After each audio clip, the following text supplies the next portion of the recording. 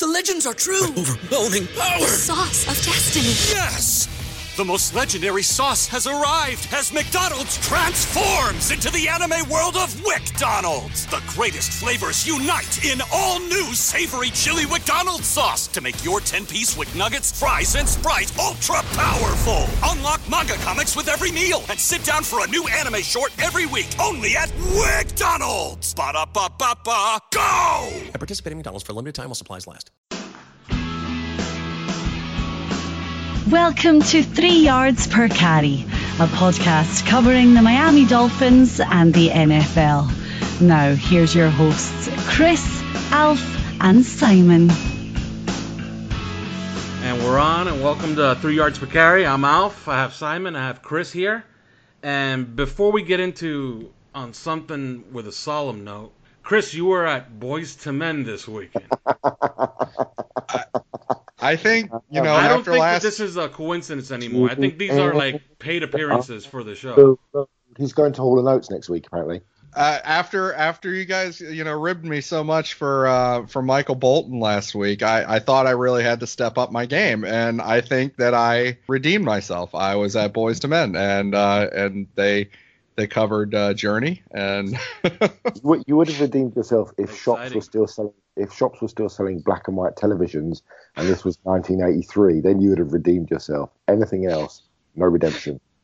Simon thought he was all slick. You know, I text out a video from Boys to Men, and he's he immediately makes an End of the Road reference. I know you're a secret fan. I was a secret fan back in the 1940s. So, Chris, that begs the question, like, what's next week? I mean, Alf and I had a little guessing game. I went for Bobby McFerrin, bit of Don't Worry, Be Happy. Alf, what did you go for? A little bit of... I think I settled on mine being not as good as yours, so I defer to you. So, was it Bobby McFerrin next week? Is it Hall & Oates? A little bit of... Oh, if only Hall & Oates.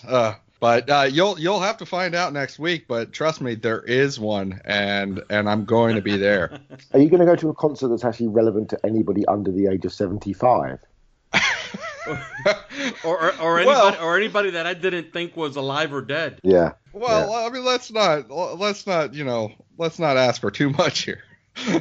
Okay, well, let's get into something. I wanted to start today by saying that there's something that's being buried in the national media. Okay, talk about burying the lead. Somebody in the NFL has had a horrific offseason, and it's not the Miami Dolphins. It's the Patriots. Amendola gone. Nate Solder gone. Deion Lewis gone. Malcolm Butler gone. Brandon Cooks traded. Gronk supposedly traded, according to WEEI. Brady is old. They traded Garoppolo during the season. Explain to me how this is not a huge boost for the Miami Dolphins. Because they're not good enough for it to be a boost. How often does this happen? It happens the Patriots are finished. The Patriots are finished. No, it never matters. It never, because they roll out. You lose Lawrence Maroney. Here comes James White. You lose Deion Lewis, here comes the next man up. That next man up mentality, they've done better than anybody ever in history. They get rid of player X, here comes Marcus Cannon, here comes so-and-so. That defense was Stephon Gilmore and pretty much, and the safety, Harmon and McCourty, and that was pretty much it last season. And yeah, they still made it to the Super Bowl. That front seven was absolutely horrendous last year. I'm sorry to the listeners, I've lost my voice. I went to Liverpool, Manchester City in the Champions League quarter-final early on. I'm a Liverpool fan. It finished 3-0, so that's why I sound like a member of the Frog Chorus. Just in case you were wondering. But yeah, I mean, I don't see this as they've now got 2 first-round picks, 2 second-round picks. It's Belichick and Brady, and they still made the Super Bowl last year and were essentially a couple of ridiculous plays away from winning it at a 6th Super Bowl. So I think the king is not dead quite yet. Well, you could never make the Frog Chorus, by the way. The cut downs are really brutal on that. I just have to say that the joke is on you, though, Simon. You're arguing against a recording, and now it's up to our listeners to decide whether that recording was originally recorded in A, 2017, B, 2013, or C, 2006. Because obviously every single year we're always portending the demise of the New England Patriots, and every single year they just destroy us en route to the Super Bowl. How about we let them not make the Super Bowl one year, and then we'll have the conversation. You know, maybe let's set the bar kind of high here. Like, just not make the Super Bowl. So let's get that far. So we're gonna completely ignore the fact that if they had to play a game, I know they're not gonna play a game tomorrow, but they have nobody to throw to, nobody to hand it off to, and nobody's protecting Brady's blind side, and they've replaced none of these players. Well, you know, that's a good point, because Giselle did say that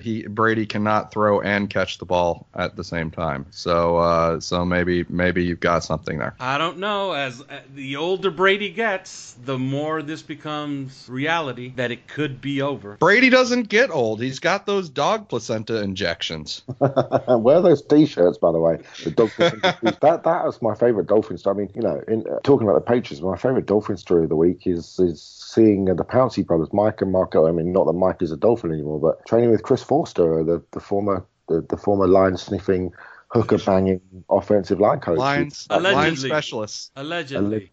I mean, it's pretty. It's a line specialist getting together with other line specialists. Oh, now that is allegedly. That is allegedly. Other news: Brandon Doughty gone, Terrence Fede gone to the Buffalo Bills. What do we think of that? Dennis Hickey gets his man, and Terrence Fede, Super Bowl for Buffalo. I always liked him. I always thought he was a nice performer, you know. But how many defensive ends are we gonna have? Now, Doughty, I think it's pretty clear that Fales outplayed him last year in preseason, and then actually got to play in the regular season. Cameron Malveaux, I think, made Terrence Fede essentially put him out of work. I think Malveaux played pretty well down the stretch. You know, a couple of times he sort of flashed a little bit on special teams, and I think he just won the battle between him and Fede, which is why Terrence is now Buffalo Bill. Well, I think that, Malveaux helps, but look at the fact they just acquired Robert Quinn. They still have Andre Branch, and then they went ahead and got William Hayes back. I think when William Hayes went out, Terrence got a chance to step up, and actually I thought he did. I thought he did okay. I didn't have any complaints about him. I'm with you guys there. But now you have a chance to get William Hayes back, and he was just phenomenal for what they asked him to do last year, and so that just makes Fede expendable. The heavy rumor, and I think it's more than a rumor because I think it's been whispered about enough that it's probably going to happen, and that's that Branch is probably going to be traded. Yeah, I've heard that too, and who's taking on the contract? That's why the Patriots. That's how they're going to win the Super Bowl. And he'll have 16 sacks next year. Yeah, if he has 16 sacks in the next 10 years, I'd be surprised. I mean, nothing against Echo, but come on, sacking the quarterback is not his forte. And that's we can't cut him because, you know, and people know this or not, but he's got his guaranteed salary, so it's not because of the cap hit that we can't cut him or acceleration of bonus or anything like that. It's that we're going to have to pay his salary whether he's here or not, and they're not going to cut him, and the only option is to trade him, and I don't know who's going to trade for him. I hope somebody does. God, I hope somebody does. I've heard the rumor that really they couldn't trade him earlier, and that there are some snags that maybe we don't know about that are going on inside there, that they couldn't trade him earlier, and they can only trade him, you know, getting toward nowish or maybe toward the draft or maybe even June, but I have a hard time believing it. Realistically, who's going to do it? I mean, seriously, who's going to give up for that contract for a guy coming off knee surgery, a guy coming off a really down year? Who's going to do that? And it's not like, you know, in the year that he had with us, not last year, the year 2 years ago, which was his best career, you know, his career year, was it 5.5 sacks, I think? Yeah. Who's going to be paying for Andre Branch? I'm sorry, I just don't see it. It has to be a team that needs to fill cap space, and it's getting late. It's like around June, I would say, July. I mean, the Dolphins are the only team who would trade for him, and he's our own player, so it's unlikely they're going to do it. The only team dumb enough to do it. Right. Listen, enough of the news. Let's kick on, because obviously now that Alf's got his Patriots thing out of the way, this is a Miami Dolphins podcast after all, and each week we do this, we want to hear from you. You can message us on Twitter, on social media. I am at Cy Clancy, CLANCY. I can't even spell my own name. Chris is at CK Parrott, and Alf is at Uptown Report. Or you can get in touch using the hashtag 3yards. So one of the things that we talked about last week, we mentioned Jay Ajayi, and somebody messaged us to sort of ask us what we meant when we talked about being in the locker room and seeing Ajayi's behaviour last year. And Chris, this came about after the Cleveland game at home last year, didn't it? Where we went to overtime. Cody Parkey, remember him? He missed 2 field goals, and Ajayi won it with a sweep around left end in overtime for our first win of the season, Coach Gase's first win.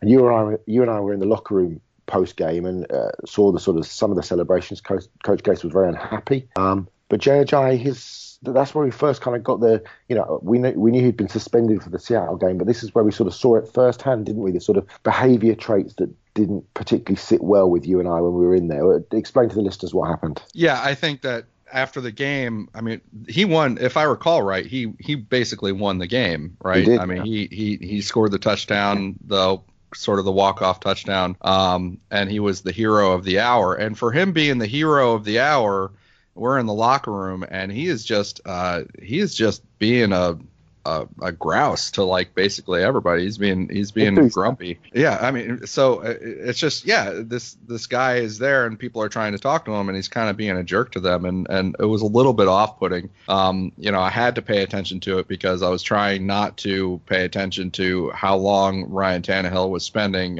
toweling his undercarriage, because that man is dedicated to keeping his taint free of moisture. Let me tell you, he spent at least 5 minutes doing that. This is a locker room setting, of course, and you're trying, there's players walking around and naked and whatnot. And you're like, oh yeah, keep your eyes wherever and not look at anybody. And I see Tannehill over there, and I'm like, oh well, look away. He's toweling himself. So I swear, like minutes later, I'm like, okay, well, maybe we can go over there. Maybe Tannehill's dressed now. He's still doing it. He's still toweling himself down there. It was amazing. It just shows the attention to detail that he has as a quarterback, and that's my quarterback. That's my guy. But Jay Ajayi in the locker room, we're trying to talk to him, have a little chat with him, and he just wasn't having it. The guy was just kind of a jerk. I mean, this was his first moment in the spotlight, really, wasn't it? Since he was a Boise, this was his first opportunity. It was the walk-off touchdown. It was the kind of the guy that had been suspended who turned it around a little bit and played well in that second half. And he'd done a lot of interviews, admittedly, and I can remember him talking to Joe Shad, our friend Joe Shad of the Palm Beach Post, and then people sort of dissipated a little bit, and we were going to go over and talk. And it was a big weekend for him. Obviously, he's English. He's from London, so his soccer team Arsenal had won that weekend. So we were going to go over and chat to him about what a great weekend it was for you, Arsenal winning yesterday. You scored the walk-off touchdown today, and he was on the phone. He was ordering. I think he was ordering pizza. And a journalist was in the queue in front, kind of just ahead of us, and asked him a question. And Ajayi just bit his head off. And it was uncomfortable, wasn't it, Chris? And he really kind of snapped, and it was so unnecessary. And some of the other guys, Drake and a couple of the other guys who were around, would sort of looked as if it just felt really, really weird, didn't it? And it was just an uncomfortable kind of moment. And you just thought, dude, this is your, this is your chance to shine. This is your chance to project your personality to people. You don't have to come across like an arse. And I just and this is his first real, his big moment too. I mean. Exactly. Yeah, and one more thing before I get to Alf here is that I've heard that the Dolphins are pretty ticked off at Ajayi because he went up to Philadelphia after the trade, and he was a different player up there. They saw it on the film. I don't know if they heard anything behind the scenes, but he was not the same up there. The gripes that they had with him down here in Miami, he had changed a lot of those habits, and now was trying to be a good boy. And I think the message was sent with the trade. But I mean, I'll just give you some examples. In the next gen type stats that you can get from the NFL, they'll show you how many yards, sort of east-west yards, how many yards you ran total for every yard that you gained. And if you look at 2016, when he had that great year, he ranked sort of near the top. The idea being the fewer yards that you have east-west, per yard gain, the better, because you're a north-south player. He ranked near the top in terms of fewest, yards east-west per yard gain. And you get this 2017, it blows up. He's traveling like nearly 5 yards for every rushing yard he gained, and it was number 46 out of 50 qualifiers. But he goes up to Philadelphia, and it's way back down. He's not dancing anymore. And this was the gripe that Adam Gase had for him. He said, sometimes you just got to take the yards that are there, not try to hit the home run so much. And you look at the other guys like Kenyon Drake and what he did, he was doing it right. He had numbers that ranked near the top of the league. And you look at the amount of time that they spent in the backfield, it wasn't the blockers letting guys in and forcing him to dance because he wasn't spending a whole lot of time in the backfield. He was just spending a whole lot of time dancing, beyond the line of scrimmage or trying to run east-west, get out to the sidelines and break out the home run. And when he gets to Philadelphia, all of a sudden he's good again with that. He's doing it exactly how they wanted him to do it. And I think that's their gripe with him, that he needed that message sent because he was clearly, kind of screwing off a little bit in Miami. Well, one thing I can say about Jay Ajayi, my only experience with him was this past year in camp, and he was fine with me, meaning he basically ignored me every day I was there. One thing that fans don't know, or maybe they've heard it said to them before and they haven't put too much stock in it, Jay Ajayi wanted to run a certain set of plays and didn't want to deviate from those plays. And Adam Gase was complicit in allowing him to basically have his own pet plays called game in and game out, even if they weren't working, even if most of the other team, knew what was coming, or his own teammates knew it wasn't going to be effective. So he was a prima donna in that way. And if you watched him in Philadelphia, the only thing is that they didn't give him as many touches as we were giving him. But they did cater to him in that sense. Right, guys, coming up, we'll dive deep into the Dolphins' quarterback position. First, though, check these bad boys out. This week on the 5 Reasons podcast, we're joined by Vinny Goodwill of NBC Sports Chicago. Here's one thing you have to realize. When you're watching two bad teams engage in tanking matrimony, it's like watching two very attractive women get close to kissing each other, except they're both your cousins. It is absolutely painful and dreadful to watch. Subscribe to the 5 Reasons podcast on Apple Podcasts or Google Play.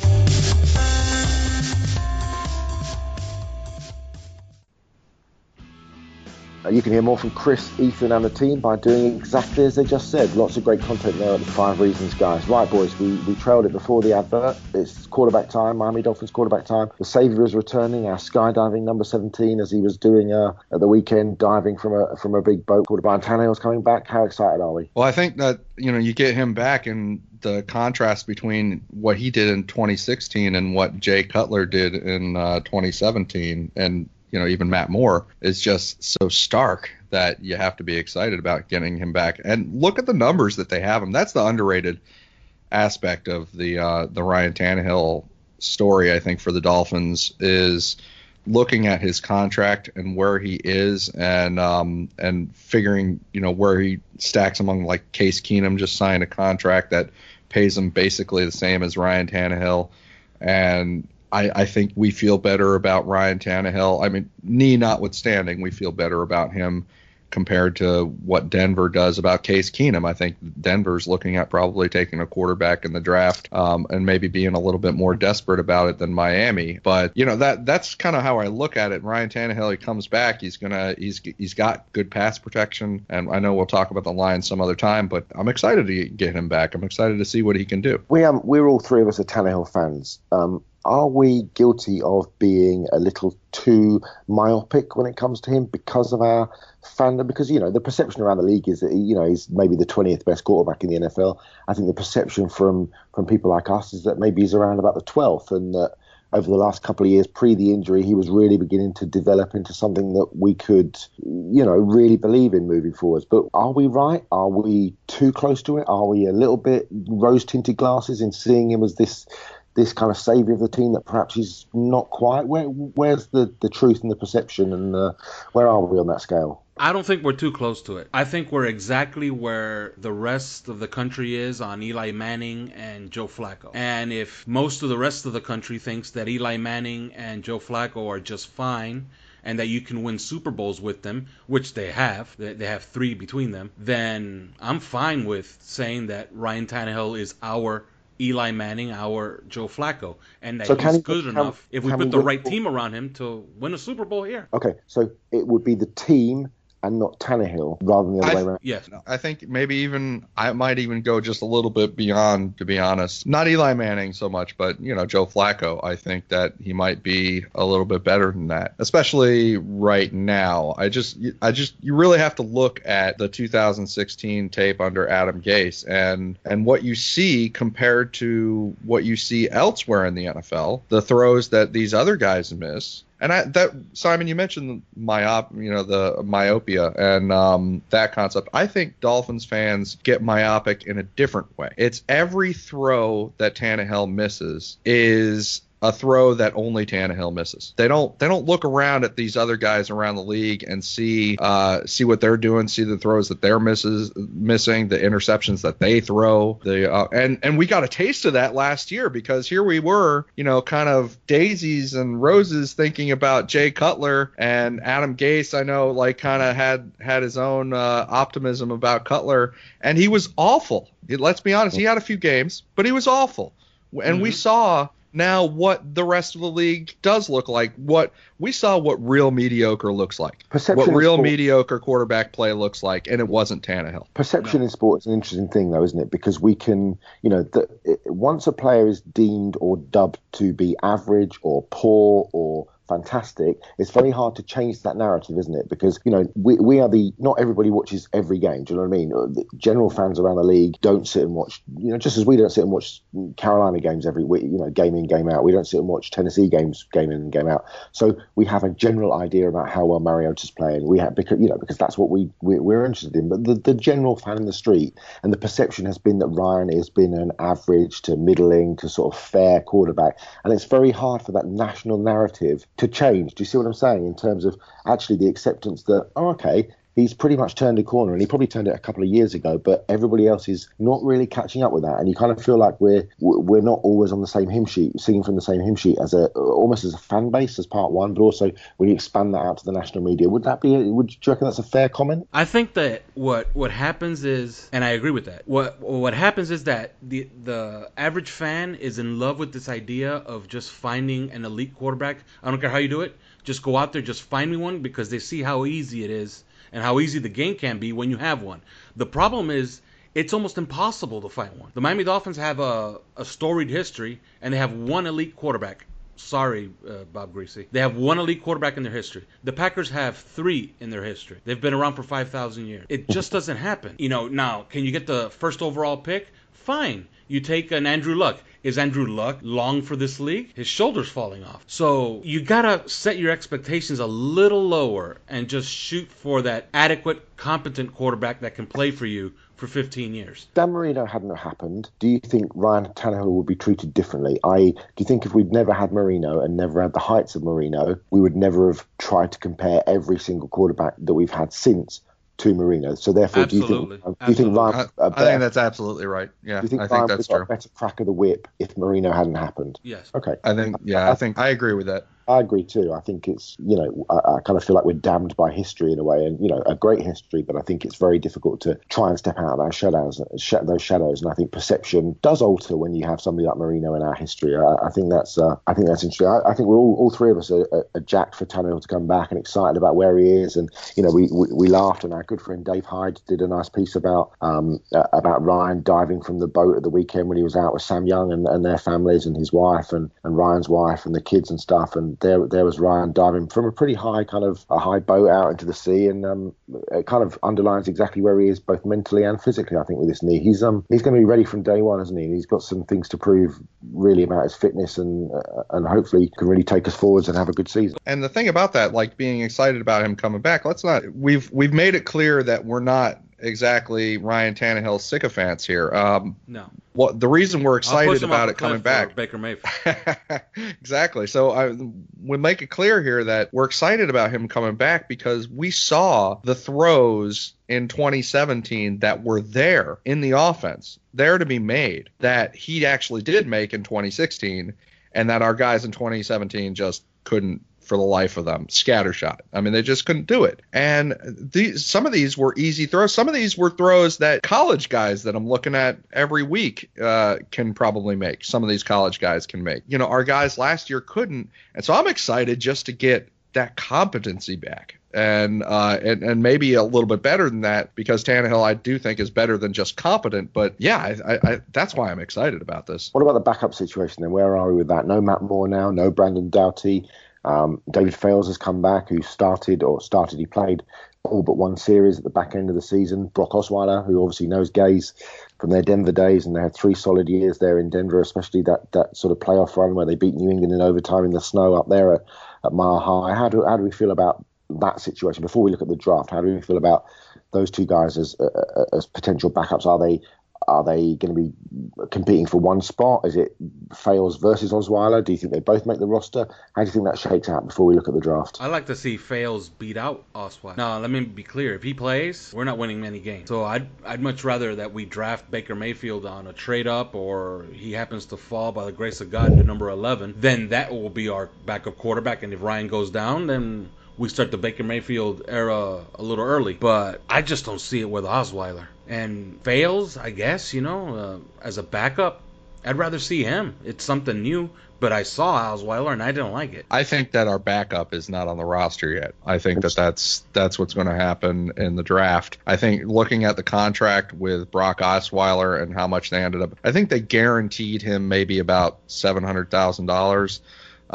Which is right in line with a guy that you would feel nothing about cutting coming out of camp. I think that, yes, Fales and Osweiler are the guys that you want to learn the offense during training camp and to practice for you in preseason and preseason ball. And if you cut one of them, then hopefully they're still on speed dial and you can bring them back in the fold. That was David Fales. David Fales last year was with the Miami Dolphins. And then when they needed him, he was on speed dial, and they brought him back. And so I think that's the way to look at those two.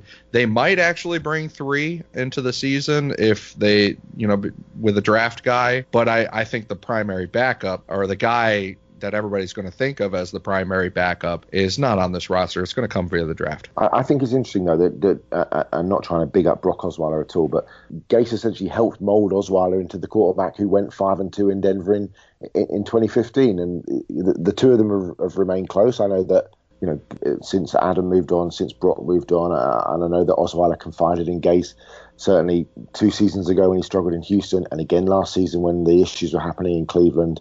And I caught up a report that Osweiler said that essentially he attributed his success in 2015 entirely to Gase. Said Adam has a huge impact on my life. It was a little bit of tough love at first. As a rookie, you come in and you're riding high on this wave, and you just had a great college season. You get drafted, then you get humbled a little bit. But I've got nothing but love and appreciation for Coach Gase, because through that tough love at times, I realized he was doing that to make me a better player and to get me prepared to play in the NFL. Adam Gase is one of the most brilliant minds in football, regardless of the level. He's a tremendous coach, and he's always working with people, striving to become better and make me better. Adam makes playing football fun. I don't know. I just wonder whether or not there's a tie that binds these two. And I totally take your point that we're going to draft a quarterback. I think I do wonder about the Orwellian factor in terms of his relationship with Gase, knowing what we knew 12 months ago with Jay Cutler and that relationship. And I don't know. Well, the tie that binds, though, is only as thick as the money that changed hands here, and that went into the contract, and the money that went into the contract was very, very low. I mean, we're not talking about, we know what a primary backup contract looks like in the NFL, and this was not it. And he's effusive about Adam Gase, and Adam Gase, we don't know how Adam Gase feels about Osweiler on the other hand. We know that last year Osweiler was made available for virtually free, and Adam Gase didn't pursue. We don't know whether that's a two-way street or not. We'll just have to feel this thing out. So draft quarterbacks then. We've obviously been linked continuously, almost daily, with Baker Mayfield.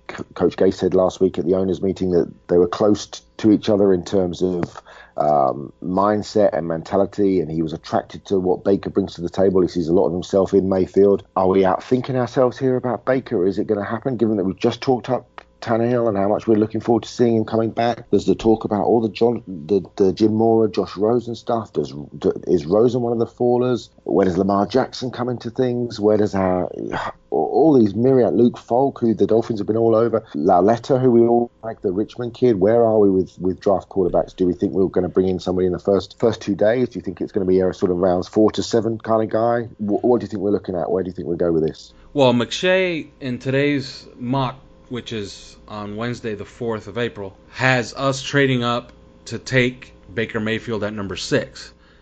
Now, I heard all year that the front office personnel kind of like Josh Rosen, that was their chosen guy. But everything that I've heard is everything everybody else has heard in the media, which is that they're enamored with Baker Mayfield. Now, as far as anybody else out of the big four, out of the top big four, Darnold, Rosen, Allen, Mayfield, I really don't have an opinion of anybody else because I see huge flaws in everybody else. And the only guy that I could see, like, that I would take in the second round, and I'm not really much of a fan of his, and that's Lamar Jackson. And the only reason I would take him at 42 is out of fear of being wrong. I don't think he makes to 42 anyway. I just think somebody's going to end up trading into the back end of round one to take him. I'm pretty sure Jacksonville might take him. I just don't see him falling that far. I mean, I know there's been all those issues with his mum and teams not being able to get hold of him. And I saw Michael Robinson, the old Seahawks fullback who now works at NFL Network, tweeting today about trying to get in touch with him, and because he said there's lots of quarterbacks who are trying to get hold of you to talk to you about what you're going through and some of the things that you can do to help yourself in these last few weeks. So I know that kind of thing isn't going well and teams have been sort of turned off, but I just don't see a quarterback of his talent. You know, you look at someone like New Orleans going in behind a Drew Brees, or Jacksonville have made that commitment to Blake Bortles with a 3-year contract extension. But you know, there's no guarantee that certainly the contract wise in terms of the money he's going to be there this year and next year. But you know, there is time for a Lamar Jackson to learn a system. Do you see what I'm trying to say? I just don't think that he's going to fall to that point. I really don't. I think I see your point there on him not making it, and I would tend to agree, because the way it seems to go with these quarterbacks, you seem to be having like a situation where the top maybe 6 are grouping together pretty well. Between the guys that we all mentioned with Sam Darnold and Josh Allen and Baker Mayfield and Josh Rosen, but also Lamar Jackson and Mason Rudolph is the other guy that is often kind of tossed in there with the day 2 or even possibly day 1. And the NFL seems to take these guys and just make sure that they're off the board before you get too long into it. And that's what I see happening with Lamar Jackson. And you have to keep in mind this whisper campaign about, I can't get a hold of him. And he made a very controversial decision. He made a very controversial decision not to have an agent. And if you are a top-level prospect, especially at a quarterback, and you're making decisions to not have representation, not have an agent, you're going to have a lot of people gunning for you, because there are agents out there that want to be his agent, that want to make sure that every draft prospect that comes out that's a top draft prospect, especially quarterbacks, since those are sort of the white whale, they want to make sure they're all looking for representation. So I don't know that I trust all this talk. Oh, I can't get a hold of him. I can't, if I hear it from a team and it's reliable, that's one thing. But if I'm hearing whispers and rumors coming out into the media, then there are all kinds of interested parties that could be doing this. I think he's a good prospect. He's a second-round prospect. I consider him a lot like I did RG3 when he came out, a second-round prospect, just like, I had RG3 in the second round back then. I think that, there's mechanically some issues that I have with him and the way that he throws the ball, especially that narrow base and his feet. But you also look at the NFL concepts, and Simon, you brought this up with us plenty of times. The NFL concepts he's throwing on a game for game basis are things that absolutely, things that you can map over directly to your NFL offense. I mean, and that's what I think people are going to be looking at. And actually, when I look at him, I get a little bit more excited about what he does from in the pocket and within the structure. I know that he can do things outside of structure, but he's also doing some pretty good things within the structure and inside the pocket. And I think that that's what you're going to be looking at. I don't like him out of the pocket, quite frankly, because I don't think he's got the frame to keep playing there. I get worried about him that way. But inside the pocket and throwing NFL concepts, I don't think his accuracy. I think that the accuracy thing is overblown a little bit. He's a good player to look at in the second round. I just don't think he's going to get there like you. For those guys that who are listening who aren't massive draft heads like us, just give them a quick rundown on why we get so excited about Baker Mayfield. What is it about this kid that we really like, and what clearly a lot of teams, and it seems like the Dolphins are certainly one of those teams, what the Dolphins see in him? What does he bring to the table? What if Baker Mayfield was our starting quarterback? What would we be telling people who didn't particularly follow college football last season? Well, he checks every single box. If if you have a checklist of everything that you want in a quarterback and a quarterback prospect, he checks every single box except one. He's not 6'4", 230 pounds. That's it. Everything else he has. Mechanics, perfect. Footwork, perfect. Good athlete, yes. Can he run? Yes. Good arm, yes. Velocity, yes. Can he throw outside the sticks? Yes. In between the sticks? Yes. Deep? Yes. He does it all. And he's produced. He has the numbers to back it up. And he has certain intangibles that, you know, that go along with it. His coaches absolutely love him. You watch him on Saturdays, and he's fun to watch. He's in your face. He's gonna sell tickets. He's a perfect prospect. Out of the top 4, he's the one that I look at and I say, I don't see anything wrong. The only thing I see wrong is his size. That's it. Chris, what do you think about what happened in the back end of the Georgia game in the Rose Bowl in terms of, I spoke to Lincoln Riley, the Oklahoma head coach, 6 weeks ago about a feature that I was writing on Mayfield, and he was adamant that Oklahoma and the play calling, which certainly from my point of view seemed to become a little bit cautious down the stretch when Georgia sort of came back into it, and Chubb and Michelle were running so well. Roquan Smith suddenly became a huge factor in that game, and Oklahoma seemed to get a little bit tight. Any concerns about the way Mayfield's role in the collective tightness, or do you think that was a more of a play calling issue, and the fact that Georgia were a little bit switched on to some of the concepts that Riley was trying to run? Where do you think the blame, in inverted commas, laid in that situation? Two things really in that situation, and what I saw in that game is, one, first off, I think you've already kind of said it, in that the play calling in the second half, I mean, not only did it get a little bit predictable, but it really took the game out of his hands a lot, and it didn't give him as much of a chance to affect the game in the key moments that it should have. And I thought that was the big problem, because he does this. He plays well in the clutch. I mean, he is a guy that can really put the team on his shoulders, and you've seen it throughout the season. He's a guy that can put the team on his shoulders and come up big,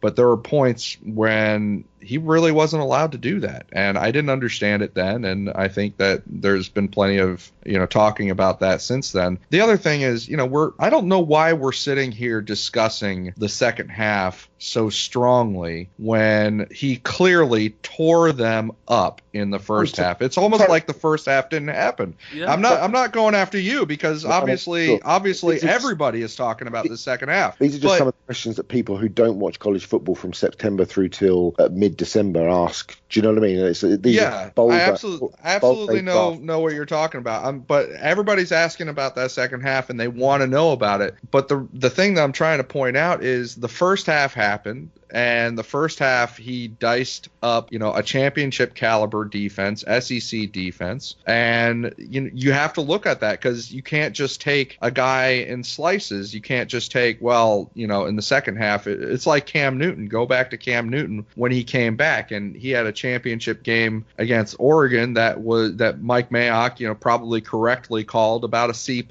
And you're like, in this championship game, he only had about a C+ performance. What kind of quarterback is he going to be at the next level? Well, he's the kind of quarterback that he was throughout that playoff process and throughout the season. That's what kind of quarterback he was. And Baker Mayfield, when he gets in the NFL, is going to be the quarterback that he was during the entire Georgia game, not just the second half of the Georgia game. So I don't like, dicing the guy up like that. I think that what attracts me to him is I look at his process, his throw process from toe tips to fingertips, really. And he's just got such a solid base in the way that he throws the ball, and it's so replicable. Everything that he does, whether he's throwing on the run or whether he's scrambling or doing anything that he has to do out of structure, everything he does from a throw standpoint is replicable, and it's very consistent. So he's getting the ball. It reminds me of Drew Brees, and I know that's a little bit cliche because of the size and all that stuff, but that's what he reminds me of because of the way he throws the ball. It just looks like he can do that as many times as you want him to do that, and that's a real luxury in the NFL, because some guys, you ask them to do these things so many times and they just can't do it every time like that. And I think he has the chance to be a guy that can do it exactly exactly like you want it every single time unless the conditions go really far against him. And that's what attracts me to him. He can make plays within the structure, outside of the structure. We've all seen how, he's a magic man under pressure and spins and make this guy miss and then turn around and hit somebody on the run. But it's the way that he can replicate his throws just so consistently. That's what really gets me about him. I mean, and like Alf said, he checks all the boxes. He's got arm strength. He can spin the football. Yeah. So nothing bothers me about him. Okay, now we've established that. Now, anybody else that you can get excited about? I like Luke Falk. I've got to say, I like Luke Falk at Washington State. I know he's not everybody's cup of tea. For me, he's got an absolute beating behind that offensive line, but he is really, really, really an accurate quarterback. He's a smart quarterback. I'm not pretending that he's going to turn into Aaron Rodgers, but I do quite like him. I like the Lauletta kid out of Richmond. I think he showed up big at the Senior Bowl, and Chris has talked about. Yeah, I think Chris has talked about him being, that sort of, does he fall into that Garoppolo bracket? And he doesn't have all the intangibles that Jimmy has, but you can see some of the things there that teams will find interesting. So for me, there would be two sort of, not off the radar, obviously, because they're firmly on the radar, but just two of those kind of Group B kind of quarterbacks that I sort of find interesting. Chris? One thing about Garoppolo and Lauletta, and I do see the comparison, and it's in the footwork, and it's in the balance, and the way that they move in the backfield, and the sort of the quick decision making and the quick process.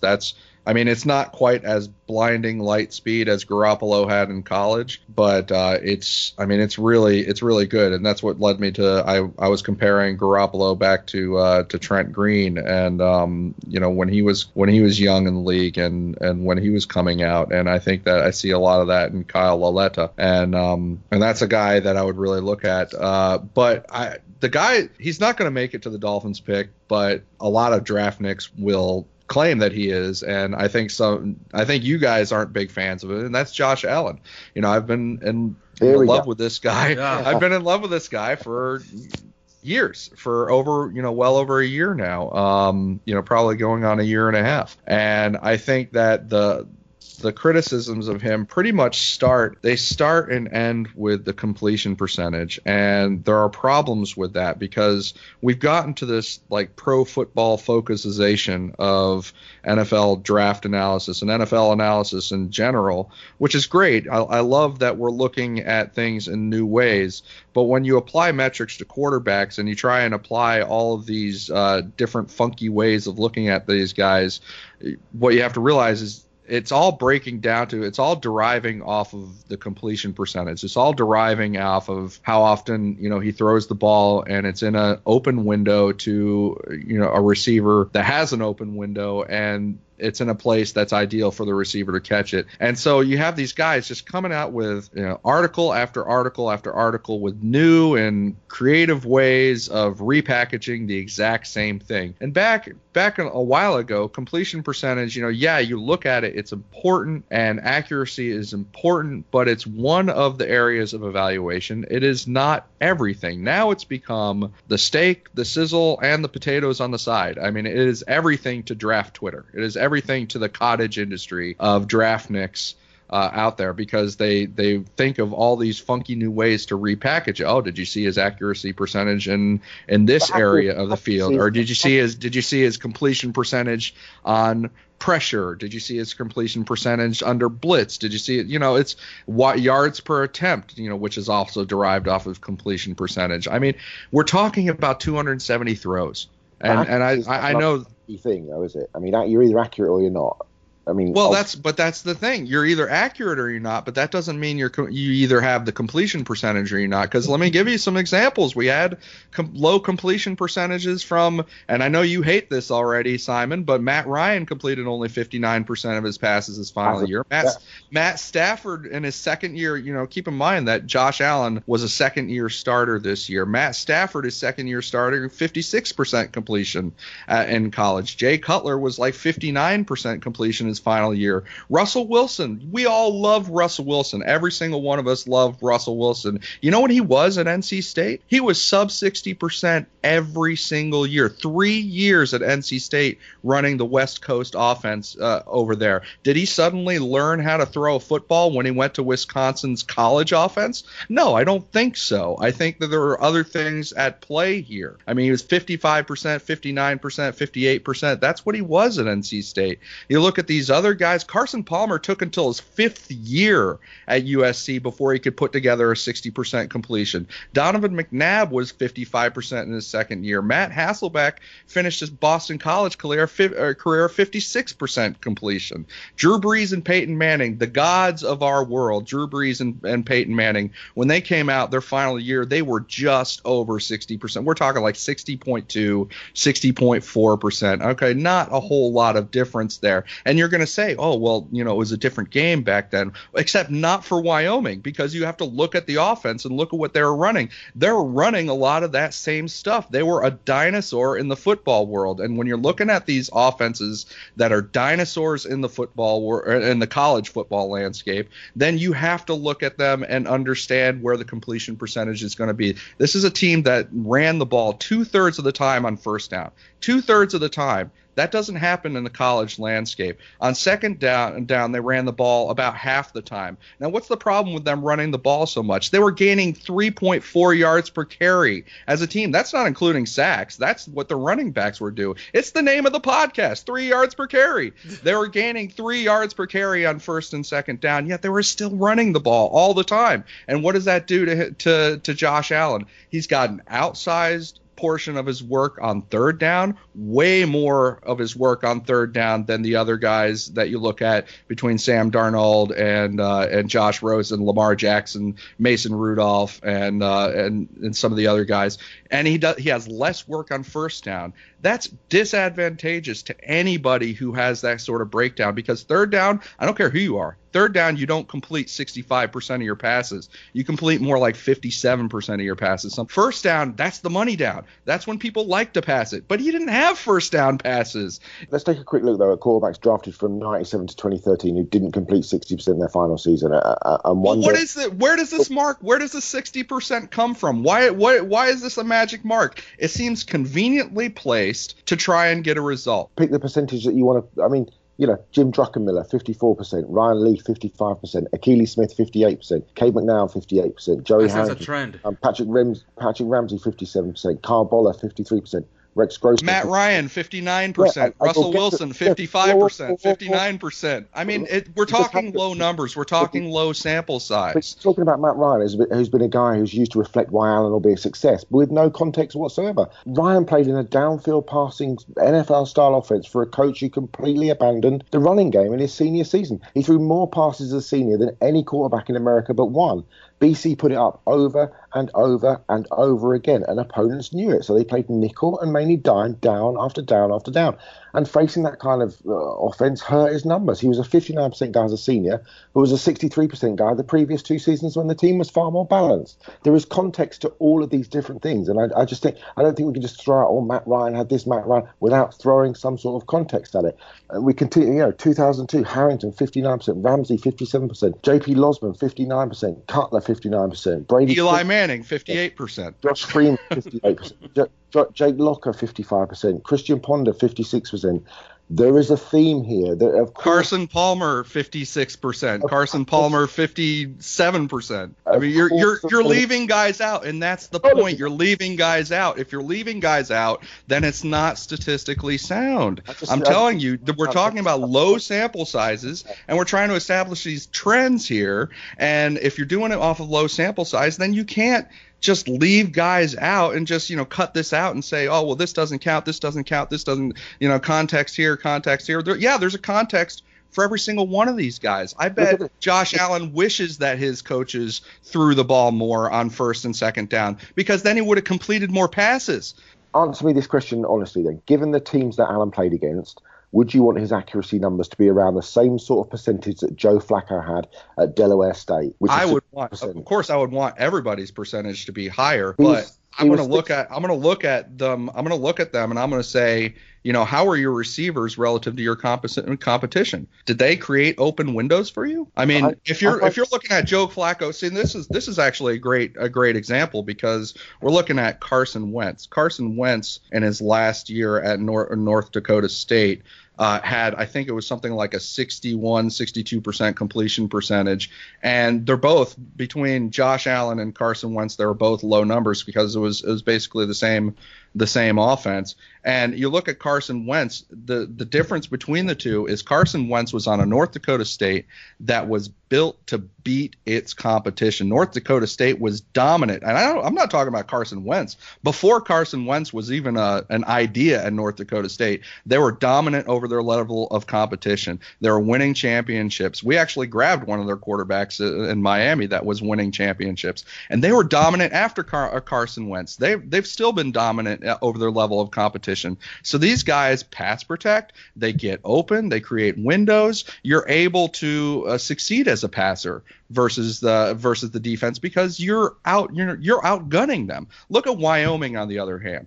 Wyoming, you have guys that are being outgunned by the defenses that they're faced. So I do care to some extent what your level of competition was, but it has to be viewed in context. It has to be viewed about the offensive skill position players and the pass protection versus the pass rush and the guys that are covering them. I will just say that the whole he had bad playmakers narrative is a pretty poor one. I mean, it wasn't their fault that he was monstrously inaccurate. It was their fault that they couldn't create open windows, and they definitely couldn't fight for the ball, because that's what I saw over and over again. Or when he's sailing balls over their heads, or anyway, regardless. It was their fault that they're getting 3.4 yards per carry on first down.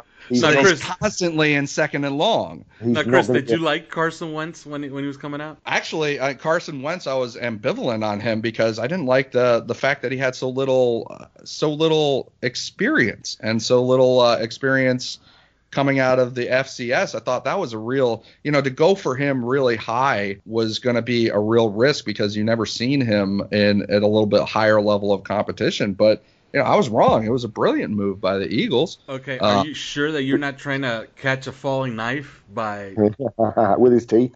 With Allen? Not because he looks so similar, even the same, right down to the height, weight, and his combine results.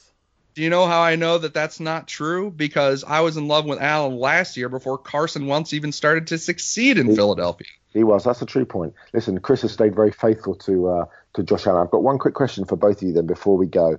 Okay, and we played a little bit of word association in our trail the other day. Josh Allen, bust or success? Chris? Success. Alf. Baker Mayfield, Miami or no? No, not enough. No, not enough juice to get up there. No. Chris?